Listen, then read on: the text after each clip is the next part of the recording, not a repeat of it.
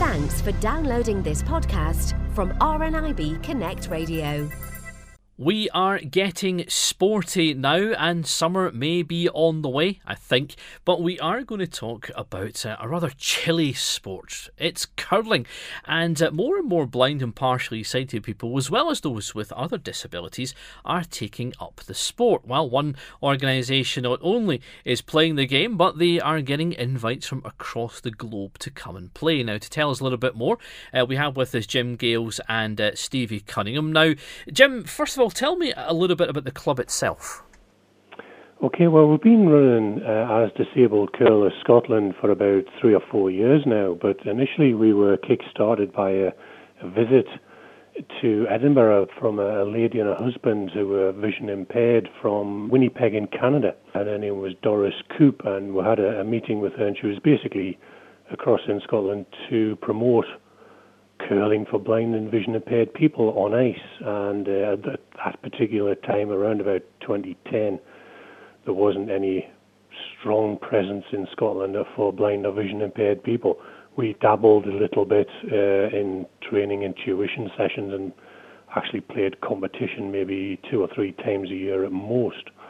So Doris gave us quite a boost to get things established on a more professional and a more competitive basis. And she then invited us across to participate in one of their competitions in Western Canada. So around about 2010-11 season, we got a group of 3 of us together and went across more as a fact-finding mission than anything else. Stevie, myself, and another guy from the east of Scotland went across to Winnipeg for about a week and competed as part of various teams at various kinds of bonspiels and competitions. And from that, we came back and developed Disabled Curlers Scotland. It's been slow to start because obviously the curling season only runs for 6 months of the year, so that restricts us a little bit, but we're gradually building members, and this competition that we're going across to at the end of March will hopefully bring on the opportunities more and more. And we have Stevie Cunningham with us as well. Stevie, it's probably not the first sporting event you think of for someone who has a visual impairment. What's so appealing about it, though? Yeah, well, I mean, it's not definitely not the first sport that springs to mind. You get a lot of fair weather sports people, if you like, who don't sort of go out during the winter and whatnot. But the appeal of it for me is the skill element involved in it. It's not just hitting a ball or some sort of similar thing. You have to think about what you're doing. You have to be able to vary the weight of the stone in accordance to what your actual playing partners are asking you to do. So, they may ask you to play short, they may ask you to play long. So there's a lot of skill element involved in it.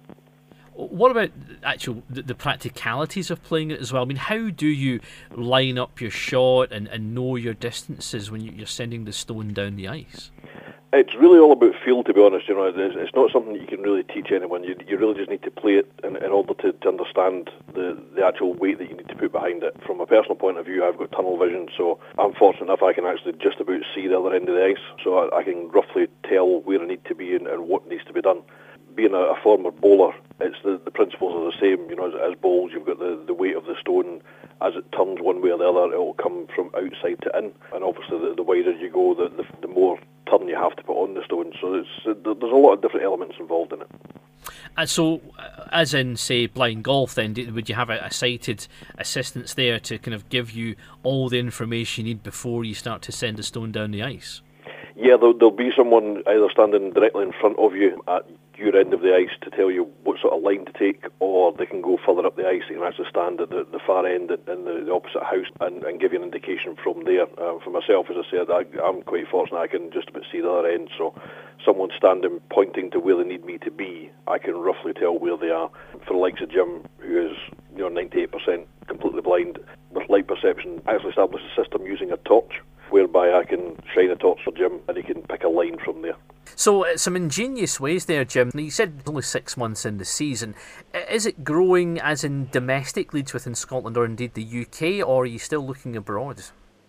In Scotland, Disabled Curlers members are playing in around about 6 venues each season. They tend to be Central Belt, I have to say, because distance to travel, distance to get people from A to B and get everything organised can be quite tricky. And then when you get, it's always nice to have a little bit of a game at the end of things. We've run things like a wee order of merit for points, etc., to try and select this team to go to Canada and various things like that. But in Canada itself, for example, it's the blind and vision impaired curling is absolutely massive. It really is, and we've looked to the Canadians to basically steal their ideas. Let's be absolutely honest here. We've watched them on YouTube and various phone calls, and when Doris came across, we basically just said, "Let's just have all your ideas, and we'll steal them." Take their framework and all the best of what we consider good ideas and use them. Stevie, it must be exciting getting the invite to go over there. Jim's saying it is such a big sport over there. How do you think it'll go for you? Well, I mean, certainly this is the first time we've gone as a competitive team. As Jim mentioned before, we're there in 2010, just as three of us. But, the four of us actually going to take part as a team will be a slightly different angle to it this time. So, the nerves are there, obviously, but it's at the end of the day, the excitement is palpable to that because, we're basically pioneering, if you like, for disabled curling going across to Canada as the first group for fully inclusive disabilities. And we'll be playing against not only visually impaired teams, but also able-bodied teams as well. So it gives a lot of different people a different perspective of what we're trying to achieve here. And a great way to build connections as well. Yep, absolutely.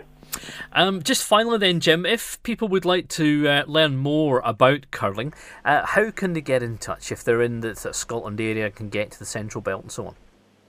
Yeah, I mean, we certainly want to develop things beyond the Central Belt.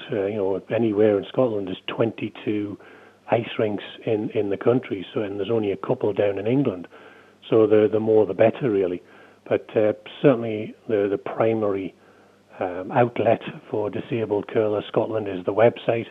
So any sort of search on one of your favourite search engines will get you to Disabled Curlers Scotland.